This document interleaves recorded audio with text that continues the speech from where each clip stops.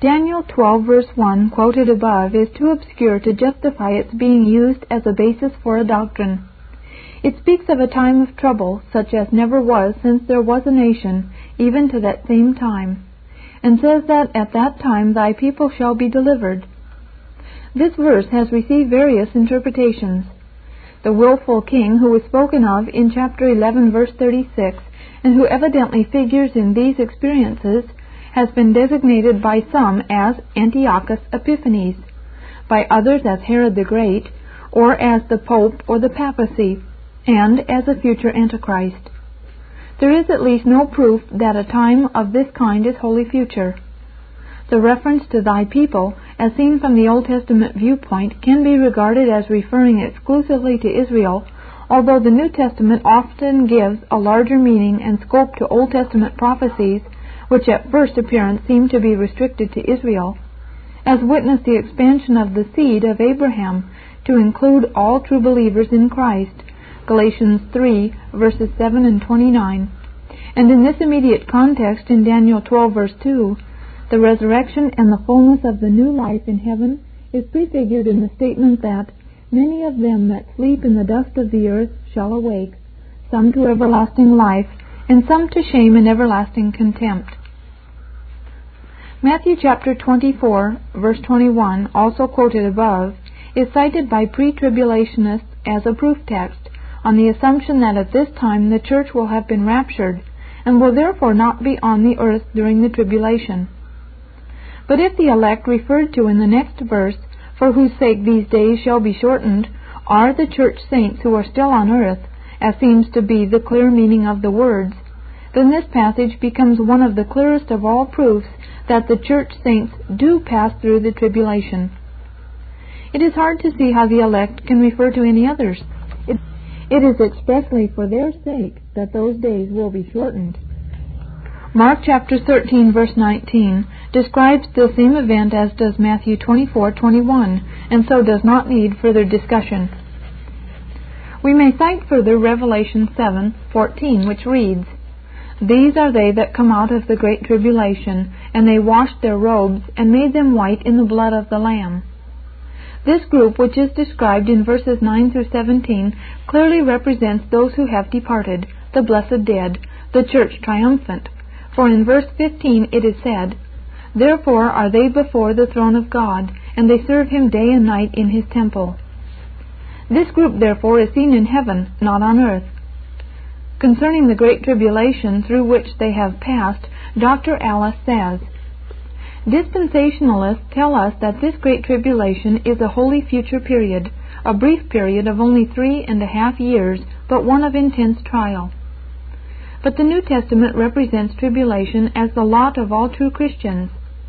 Since it is quite clear that the word rendered great can be understood extensively as well as intensively, it is quite as arbitrary to insist that it must have reference to a period which is almost negligible in extent and which is entirely future, when we think of the terrible and extended persecutions which the church has already been through, as it is to insist that this must be the meaning of Jeremiah 30 verse 7.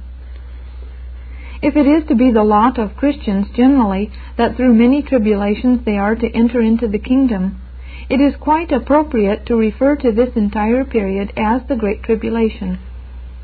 And such an interpretation is favored by the language used to describe those who shall have passed through it. To restrict language which is perfectly applicable to believers, at least to many believers of all ages, to a special group living in a restricted period, is arbitrary. To say that the redeemed, or at least the martyrs of nearly 2 millenniums, the church saints, are not included among them seems so improbable that it would require to justify it far more conclusive evidence than any which pre-tribulationists have been able to produce. The vision seems clearly to describe the heavenly felicity of all the redeemed of every age and of every race. A quote from the Prophecy and the Church, page 215. The church to go through the tribulation. All classes of premillennialists agree that there is to be a period of great tribulation at the end of the present age. The question on which they divide is, will the church go through the tribulation? Historic premillennialists hold that the church does go through the tribulation, while dispensationalists hold that it is raptured at the beginning of that period. Both agree that the world is growing progressively worse, and that this process is to be climaxed during the tribulation by a 7-year reign of a personal Antichrist. Those who hold to historic premillennialism point out that the church has suffered tribulation throughout the ages, and that it will continue to suffer until the coming of Christ, and that on principle there is no reason why the last generation of Christians should be spared what all previous generations have endured. The question really comes down to this: is the tribulation the wrath of man, or is it the wrath of God? Historic premillennialists say that the Antichrist is a man, and that the church has no promise of deliverance from the wrath of man, but only a promise of grace to endure it. Dispensationalists hold, on the other hand, that the tribulation is the wrath of God, poured out upon an apostate world, and that since there is no condemnation to those who are in Christ, Romans 8 verse 1, and since those who believe on Christ do not come into judgment, but have passed out of death into life, John 5:24, the true church is taken out of the world before the woes begin. They say that Christ comes for His saints at the beginning of the tribulation, that all believers therefore are caught up and taken away, and that only unbelievers are left to go through the tribulation. What a fearful prospect it is, they say, if the church is to be in this tribulation, as all the woes described in Revelation chapters 4 through 19 are poured out upon the earth. How can we suppose it possible, they ask, that God would permit any part of this terrible suffering to fall on His redeemed and believing people? Is it not more fitting, more in accord with His dealings in grace toward men, that they should be removed to be with Him before this trouble sets in?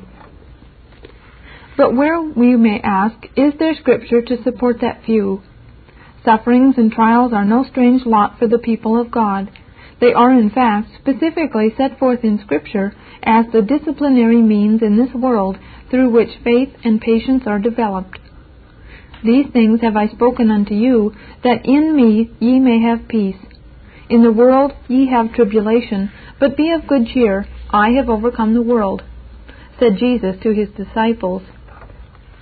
John 16:33.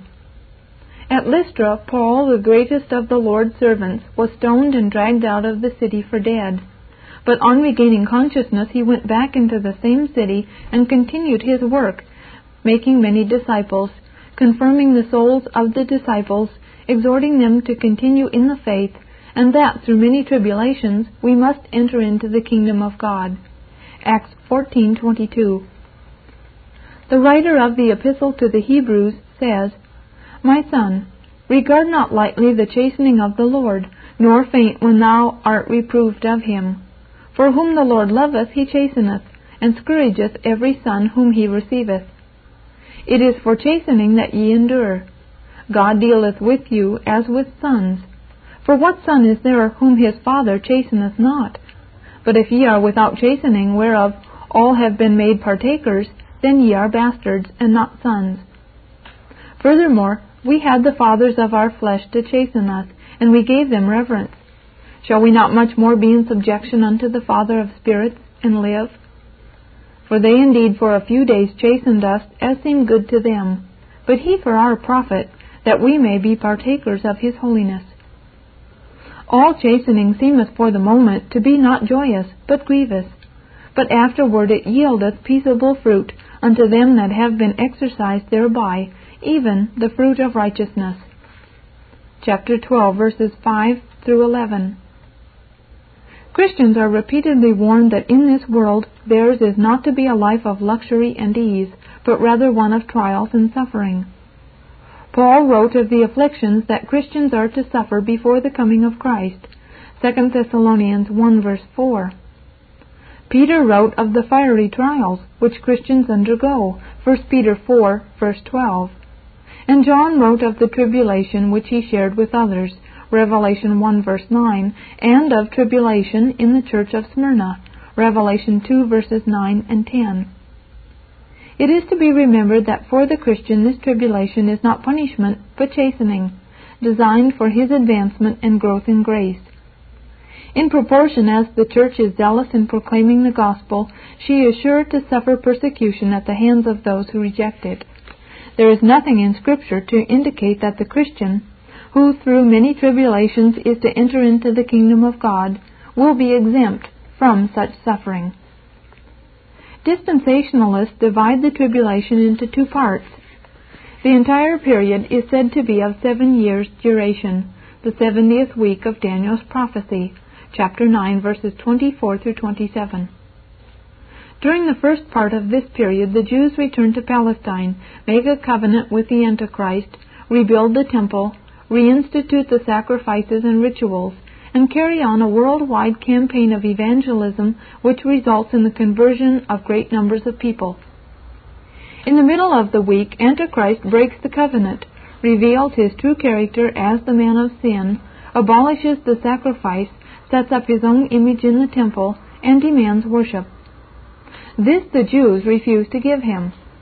Terrible persecutions then break out against the Jews, Revelation 13, verses 14 and 15. The tribulation proper thus occurs primarily during only the last 3½ years of this period. A place of refuge for the Jews is found in the wilderness country beyond the Jordan, in Edom, Moab, and Ammon. William E. Blackstone, author of Jesus is Coming, believed this so strongly that he had cases of Bibles hidden away in the caves of those regions, so that the Jews might find them in the time of their distress. This, they say, is the time of Jacob's trouble, referred to in Jeremiah 30, verse 7. During this time, all of the woes foretold in Revelation chapters 4 through 19 are fulfilled. The Great Tribulation affects also, of course, all existing Gentile nations and the apostate church. Schofield refers to the Great Tribulation as a final catastrophe of civilization, everything poured into one awful maelstrom of destruction and suffering, the Great Tribulation. A quote from the article reprinted in Bibliotheca Sacra, October-December issue 1951, page 486. Dr. John Walvoord, president of Dallas Theological Seminary, says concerning the tribulation that the book of Revelation describes it as an outpouring of the wrath of God upon an unbelieving world, Revelation 6, verse 17, a time when apostasy and sin reach unprecedented blasphemy. It is a period which brings death to most of the world's population and destruction to civilization. Nothing like it has ever happened before. A quote from article in Christian Life, February 1955. Dr. Louis Berry Schaeffer refers to it as a Protestant purgatory. No one saved by Christ will be left behind for a supposed Protestant purgatory. A quote from Bibliotheca Sacra, January-March issue 1952. At the end of the 7-year period, Christ returns with His saints, defeats and destroys the Antichrist and his armies in the Battle of Armageddon, thus ending the times of the Gentiles, and sets up an earthly kingdom in Jerusalem over which He rules personally for 1,000 years. If it be asked, where in Scripture is there authority for a 7-year period such as dispensationalism sets forth as elapsing between the rapture and the revelation, the answer must be, there is none. It is a period of time imported by inference from Daniel's prophecy of the 70 weeks, it being assumed that each of these weeks is a period of 7 years, and being further assumed that the 70th week has not yet been fulfilled. According to this theory, prophetic time ceased to run when the Jews rejected Christ as their king at His first advent, and will not be counted again until He returns in the rapture. Since dispensationalists hold the any-moment theory of the rapture, and yet must provide time for a number of predicted events which they say are to occur before the appearing of Christ, such as the apostasy, the appearance and reign of the Antichrist, the Great Tribulation, the return of the Jews to Palestine and their conversion, they find the 70th week of Daniel's prophecy a very convenient parenthesis of 7 years, during which these events are to occur. They then divide the coming of Christ into two parts, the unseen coming at the beginning of this period for His saints, and His visible and public coming at the end of this period with His saints. According to this view, the events predicted in the book of Revelation, chapters 4 through 19, have not yet been fulfilled, and will not begin to have their fulfillment until the rapture, but then will be rushed through in jig time and fulfilled during the 7-year tribulation, and largely during the last 3½ years in a veritable phantasmagoria of horrors. The correct interpretation of Daniel's prophecy is, we believe, that the events of the 70th week were fulfilled during the public ministry of Christ in Palestine, including the completion and abolition of the Old Covenant. After a further period of grace, some 37 years later, the final breakup of the Jewish economy came with the destruction of the Temple and the city of Jerusalem, and the final dispersion of the Jewish people. It is interesting to notice that Dr. Scofield thought the First World War would result in the emergence of the 10 kingdoms in the region of the old Roman Empire, allegedly foretold in Daniel, and that the Antichrist and Armageddon soon would follow.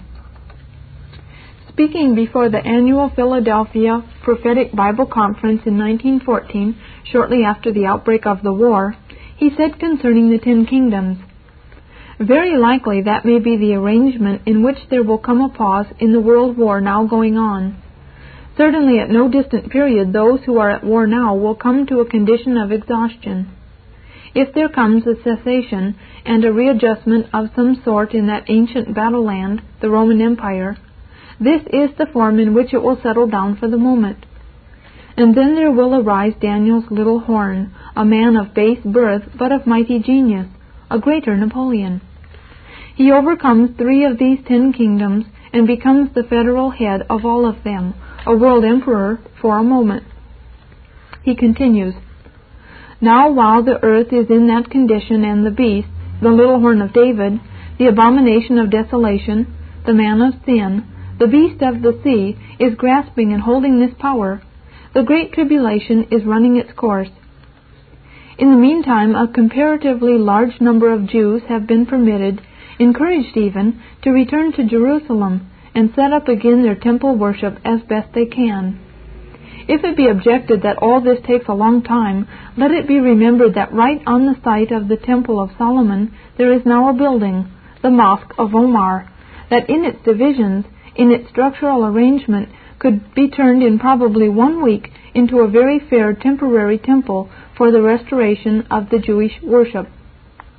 Imagine that if you can, the most holy God of heaven and earth, who in Old Testament times was so extremely particular that no element of paganism should enter the temple worship, now accepting the full ritual of worship in a pagan temple." Scofield thought further that during the tribulation period the armies of the 10 nations would come against the believing Jewish remnant in Jerusalem, of which, he said, Scripture has so much to say, it is very plain here in the prophetic word. End of quote. He spoke with much assurance and went into considerable detail describing the events that were to occur just before the Battle of Armageddon and the revelation of Christ. He goes on to say, "The word is plain enough if you will just let it say what it means and believe that it does say what it means." Quoted from the Bibliotheca Sacra, January-March issue 1952. We would add that the word may be plain enough, but that it certainly did not mean what Dr. Scofield thought it meant, as has been proved by the course of events since that time. We can point to scores of such interpretations given by premillennialists with great confidence during both the First and Second World War, yet they still assure us that the world is now in its last stages, that the signs indicate that the end is near. The Holy Spirit to be absent during the tribulation. It is standard premillennial doctrine that as the Holy Spirit was given at Pentecost, at which time the church was especially equipped for its work of world evangelism, so at the rapture, with the departure of the church, the Holy Spirit is withdrawn from the world. This is usually explained to mean not that the Holy Spirit is withdrawn altogether, but that He is present only in a very limited way, as He was before Pentecost. He dwells in the church, and when the church is removed, he too is removed. Says Dr. Walvoord, the church, indwelt by the Holy Spirit, is removed from the earth. Then the man of sin is revealed. With his appearance, the tribulation begins. While the Holy Spirit continues to be omnipotent, his work will be similar to the period before Pentecost, but with his restraint withheld. In an article called Christian Life, February 1955. And the period before Pentecost, we remember, was a period in which all the nations of the world, except Israel, were under the reign of heathenism.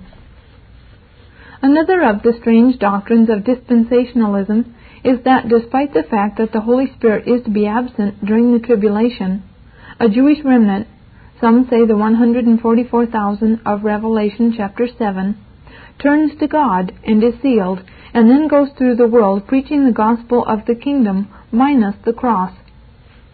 These are Jews who are looking for the Messiah, but who have only a partial understanding of the gospel, and who therefore cannot be regarded as Christians in the proper sense of the word. Strange as it may seem, however, their work proves far more effective than anything that the church has been able to accomplish in all the 19 centuries of its existence. This great success is achieved without the special regenerating and enlightening power of the Holy Spirit, as that power was manifested in the hearts of believers at Pentecost and afterward. Dr. David L. Cooper, president of the Biblical Research Society, says, "The greatest revival of all the ages will occur in the tribulation, after the church has been removed from the earth by the rapture." From a pamphlet called God's Torchbearers, page 34. The Jews, so this theory holds, are to be converted at the mere sight of Christ their Messiah on the Mount of Olives, and through their testimony whole nations are to be converted. We must point out, however, that people were not converted at the mere sight of Jesus at the first time of his advent, and that it is the particular work of the Holy Spirit to regenerate the soul and give it new vision, and so enable it to turn to Christ. The mere presence of Christ often had the effect of hardening his enemies rather than converting them. There is manifested here on the part of dispensationalism a lack of understanding of the process of redemption. For in the system of redemption set forth in the Scriptures, Christ's work is not to convert people, but to provide an objective atonement, so that there shall be a basis on which the Holy Spirit can bring souls to faith and repentance, and therefore a gospel to preach. Man is not merely sick, but dead in trespasses and sins, Ephesians 2 verse 1, and before he can believe and turn to God, he must be regenerated, or as the Scripture expresses it, born anew or from above, John 3 verse 3. And that is the particular work of the Holy Spirit. Hence, it is simply preposterous to believe that during the tribulation, unchristian or anti-Christian Jews, without the Pentecostal presence and power of the Holy Spirit, can accomplish the evangelization of the world after the church has been removed, or, as the Scofield Bible puts it, after the Holy Spirit in the church is taken out of the way. A quote from page 1272. What a fearful blow that is to the cross and at the church which is founded upon it. It is simply unthinkable that the salvation of the world can be accomplished without the aid of the Holy Spirit. So important is his presence and his work that Christ said, "It is expedient for you that I go away. For if I go not away, the Comforter will not come unto you." John 16, verse 7. Dispensationalism thus sets forth, among other things, the doctrine of a second chance, or second opportunity for salvation in a later dispensation on the part of those who are living at the time of the rapture, which is generally regarded as a peculiar doctrine of Russellism. But the Bible teaches that now is the acceptable time. Behold, now is the day of salvation. 2 Corinthians chapter 6, verse 2. When the Holy Spirit is taken out of the world, the only possible means of approach to God is severed. The fact of the matter is that the coming of Christ ushers in the day of judgment and closes forever the door to any further repentance. Those who do not accept the present gospel offer are lost forever. Alexander Rees, a premillennialist, but not a dispensationalist, ridicules the notion of such a prodigious tour of the world in 1,260 days, an army of half-converted Jews still in their sins. Preachers without life, he says, without forgiveness, and without the Holy Spirit in the soul, will do in 1,260 days what the whole Christian church has been unable to do in 1,900 years: evangelize the world and convert the overwhelming majority of the inhabitants of the world to God. This declaration of Scofield's works out at about 1 million converts a day, and this at a time when the Holy Spirit is in heaven and the Antichrist is raging here below. A quote from The Approaching Advent of Christ, page 269. And Hamilton, an amillennialist, says, how could they be regenerated if there were no Holy Spirit present to give them the new birth? This whole theory is thoroughly unscriptural throughout, since it would by inference deny that man is dead in sins and thus contradict Ephesians 2 verse 1. A quote from The Basis of Millennial Faith, page 77. Identifying the time of the Great Tribulation. The New Testament passages bearing most fully and directly on the Great Tribulation are Matthew 24, verses 1 through 31, Mark 13, verses 1 through 37, and Luke 19, verses 41 through 44, and chapter 21, verses 5 through 36. However, a very remarkable prophecy spoken by Moses and found in Deuteronomy 28 throws much light on this subject. It set forth on the one hand the great blessings that would attend Israel as a nation if they remained true to God and kept His commandment, and on the other the fearful consequences that would follow if they broke the covenant. Said Moses, And it shall come to pass, if thou shalt hearken diligently unto the voice of Jehovah thy God, to observe to do all His commandments which I command thee this day, that Jehovah thy God will set thee on high above all the nations of the earth. Blessed shalt thou be in the city, and blessed shalt thou be in the field. Blessed shalt be the fruit of thy body, and the fruit of thy ground, and the fruit of thy beasts, and the increase of thy cattle, and the young of thy flock. Jehovah will cause thine enemies that rise up against thee to be smitten before thee. They shall come out against thee one way, and shall flee before thee 7 ways. Jehovah will establish thee for a holy people unto Himself, as He hath sworn unto thee, if thou shalt keep the commandments of Jehovah thy God, and walk in His ways. And all the peoples of the earth shall see that thou art called by the name of Jehovah, and they shall be afraid of thee. And Jehovah will make thee the head, and not the tail, and thou shalt be above only, and thou shalt not be beneath. Thou shalt not turn aside from any of the words which I command you this day, to the right hand or to the left, to go after other gods to serve them. Verses 1 through 14. Over against this promise of marvelous blessing if Israel remained true, there was set forth the utterly terrible consequences of disobedience. But it shall come to pass, if thou wilt not hearken unto the voice of Jehovah thy God, to observe to do all His commandments and His statutes, which I command thee this day, that all these curses shall come upon thee, and overtake thee. Cursed shalt thou be in the city, and cursed shalt thou be in the field. Cursed shall be the fruit of thy body, and the fruit of thy ground, the increase of thy cattle, and the young of thy flock. Jehovah will cause thee to be smitten before thine enemies. Thou shalt go out one way against them, and shalt flee 7 ways before them. And thou shalt be tossed to and fro among all the kingdoms of the earth. Jehovah will bring a nation against thee from far, from the end of the earth, as the eagle flieth, a nation whose tongue thou shalt not understand. And they shall besiege thee in all thy gates, until thy high and fortified walls come down, wherein thou trustest. And thou shalt eat the fruit of thine own body, the flesh of thy sons and of thy daughters, whom Jehovah thy God hath given thee, in the siege and in the distress wherewith thine enemies shall distress thee.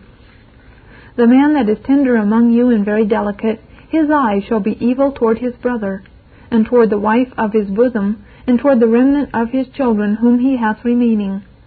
so that he will not give to any of them of the flesh of his children whom he shall eat, because he hath nothing left him, in the siege and in the distress wherewith thine enemy shall distress thee in all thy gates.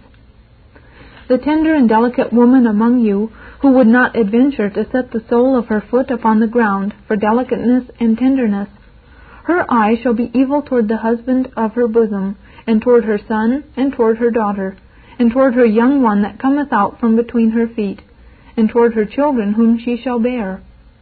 For she shall eat them for want of all things secretly, in the siege and in the distress wherewith thine enemy shall distress thee. And Jehovah will scatter thee among all peoples, from the one end of the earth unto the other end of the earth. And there thou shalt serve other gods, which thou hast not known, thou nor thy fathers, even wood and stone. And Jehovah will bring thee into Egypt again with ships, by the way whereof I said unto thee, thou shalt see it no more again.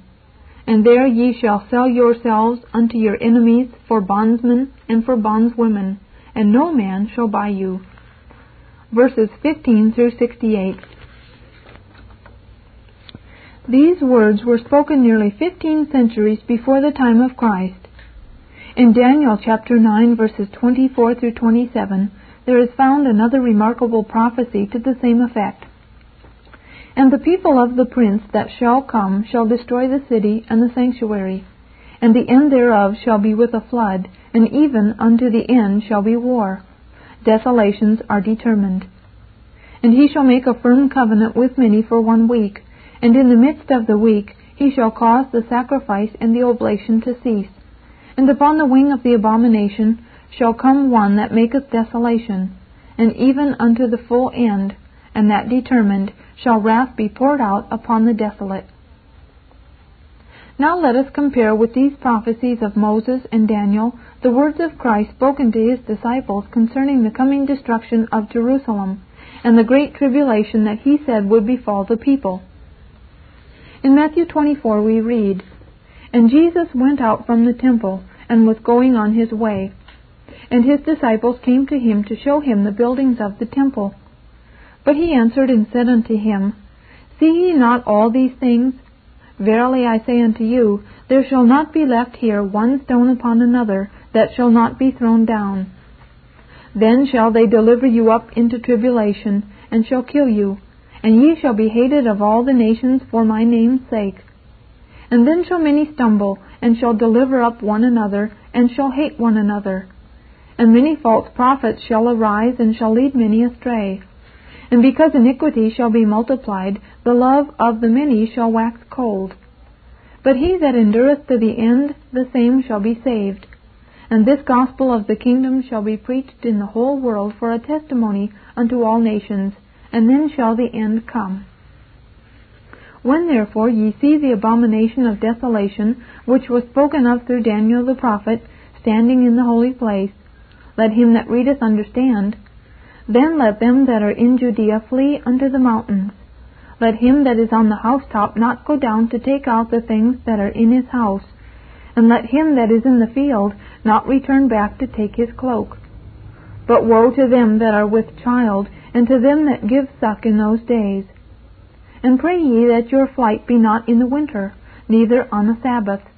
For then shall be great tribulation, such as hath not been from the beginning of the world until now. No, nor ever shall be. And except those days had been shortened, no flesh would have been saved. But for the elect's sake, those days shall be shortened. Verses 1, 2, and 9 through 22. The awful climax of suffering toward which the city and the nation were rapidly building was also reflected in the strong words of Jesus as he was being led out to be crucified, recorded in Luke chapter 23, verses 28 through 30. Daughters of Jerusalem, weep not for me, but weep for yourselves and for your children. For behold, the days are coming, in which they shall say, Blessed are the barren, and the wombs that never bare, and the breasts that never gave suck. Then shall they begin to say to the mountains, Fall on us, and to the hills, cover us. That Jesus was speaking of the siege of Jerusalem, which was then only a few years in the future, is made clear in the parallel passages, Matthew 24, verses 1 through 34, and Luke 21, verses 20 through 36. And that his words referred especially to that generation is placed beyond all doubt when in Matthew 24:34 and Luke 21:32 he said, "This generation shall not pass away till all these things be accomplished." Those who picture a future tribulation of awful proportions should remember that Christ himself said that the greatest tribulation of all time was to occur at the siege of Jerusalem. That the great tribulation of which Christ spoke did not refer to an event at the end of the age is made clear by the fact that after saying that such suffering had not been known since the beginning of the world, he goes on to say, "No, nor ever shall be." It would have been pointless to have added that comment if it was to occur at the end of the age, for then, of course, no time would have been left for such an occurrence. This is also borne out by the fact that Jesus told the Christians to pray that your flight be not in the winter, neither on the Sabbath. Verse 20. They were to pray that no natural causes might hinder their flight from the scene of horror, and that it would not happen on the Sabbath, when, according to Jewish law, they could travel only a short distance. These provisions indicate a local, not a worldwide event. Nor can they apply to the second coming, for then true believers are to be taken directly to be with Christ. There will be no reason at all then for them to flee to the mountains. Nor do the words, "And this gospel of the kingdom shall be preached in the whole world for a testimony unto all the nations, and then shall the end come," Matthew 24:14, mean that those events are to occur at the end of the age. This language is similar to that used to describe the events that occurred on the day of Pentecost, where we read, "Now there were dwelling at Jerusalem Jews, devout men from every nation under heaven." Acts chapter 2, verse 5. And then the nations represented are named: Parthia, Media, Mesopotamia, Cappadocia, Egypt, Rome, Arabia, etc. Not the entire world, but the world as known to the Jews of that day. Mark, too, uses similar language when he says that after the ascension of Christ, the disciples went forth and preached everywhere, the Lord working with them and confirming the word by the signs that followed. Chapter 16, verse 20. In writing to the Romans about the year 58 A.D., Paul said, "I thank my God through Jesus Christ for you all, that your faith is proclaimed throughout the whole world." Chapter 1, verse 8. Unto all the nations. Chapter 16, verse 26. And in the letter to the Colossians, he used the most expansive language concerning the preaching of the gospel that had already occurred. A.D. 63. The gospel which ye heard, which was preached in all creation under heaven. Chapter 1, verse 23. Hence Christ referred not to a preaching of the gospel in our day or near the end of the age, but to a preaching that was to occur before the destruction of Jerusalem in the year A.D. 70. Likewise, the end referred to by Matthew, "And then shall the end come," verse 14, refers not to the end of the world, but to the end of the Old Testament economy, with its temple and priesthood, its ritual and sacrifice, the final breakup of the Jewish nation, and the dispersal of the people, which, as the events proved, was just at hand. It is hard for us at this distance to realize what a revolutionary change that was, as the old order, which had been in existence for 15 centuries, and which had set the Jews apart from all of the surrounding nations, came to its final climax and was abolished. In Old Testament times, the message of salvation was confined to the one little nation of Israel. But before the destruction of Jerusalem in the year 70 A.D., the distinction between Jew and Gentile had been abolished, and a new era had dawned in which the gospel was being preached to all nations without distinction of race or color. For the Jews who had grown up under the old order, it meant the end of a way of life as they had known it, and the launching out into a new way, in effect, a new world. There has been much conjecture and much misunderstanding regarding what Matthew meant by the abomination of desolation.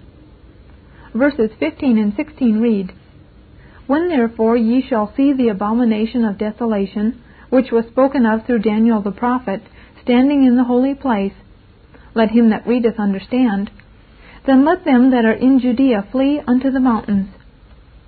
Some, as Blackstone, have thought that this meant an idol placed in the Holy of Holies of the temple during the reign of Antichrist. A quote in Jesus is Coming, page 187. That, of course, is only a conjecture, a private opinion entirely without scriptural support. An image in the Holy of Holies could not have been seen by the people, for only the high priest was allowed to enter that sacred place, and then only once each year. Jesus spoke of some public event that the people could see, something that the Christians could recognize as the appointed sign when they were to flee immediately to the mountains. The explanation of the sign is to be found, we believe, in the difference in wording between Matthew's account and that given by Luke. Luke says, "And when ye see Jerusalem compassed with armies, then know that her desolation is at hand. Then let them that are in Judea flee into the mountains." Chapter 21, verses 20 and 21. A foreign, pagan army on the sacred soil of Palestine would be an abomination, and the desolating work of invading armies is well known. Hence this is a reference to the soon coming invasion of Palestine by the Romans.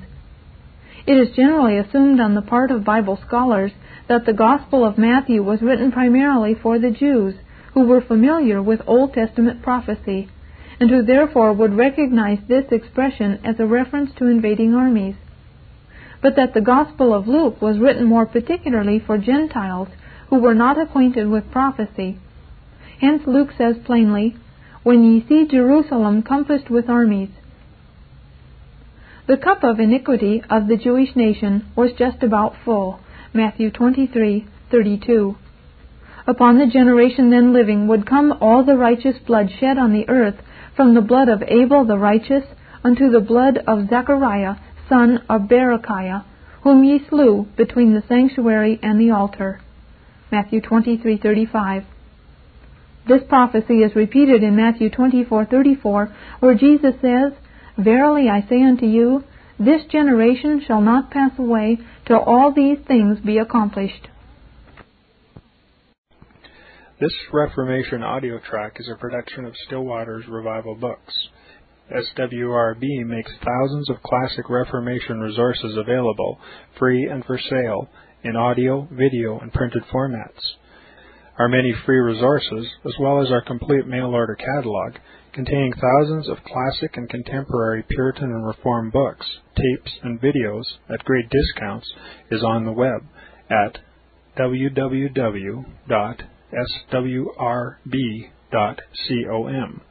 We can also be reached by email at swrb@swrb.com, by phone at 780-450-3730, by fax at 780-468-1096, or by mail at 4710-37A Avenue, Edmonton, that's Edmonton, Alberta, abbreviated capital A, capital B, Canada, T6L3T5. You may also request a free printed catalog. And remember that John Calvin, in defending the Reformation's regulative principle of worship, or what is sometimes called the scriptural law of worship, commenting on the words of God, "which I commanded them not, neither came into my heart," from his commentary on Jeremiah 7:31, writes, "God here cuts off from men every occasion for making evasions, since he condemns by this one phrase, 'I have not commanded them,' whatever the Jews devised. There is then no other argument needed to condemn superstitions than that they are not commanded by God. For when men allow themselves to worship God according to their own fancies, and attend not to his commands, they pervert true religion. And if this principle was adopted by the Papists, all those fictitious modes of worship in which they absurdly exercise themselves would fall to the ground. It is indeed a horrible thing for the papists to seek to discharge their duties towards God by performing their own superstitions. There is an immense number of them, as it is well known, and as it manifestly appears.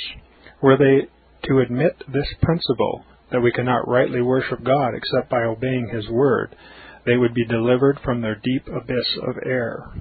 The prophet's words, then, are very important when he says that God had commanded no such thing, and that it never came to his mind, as though he had said that men assume too much wisdom when they devise what he never required, nay, what he never knew.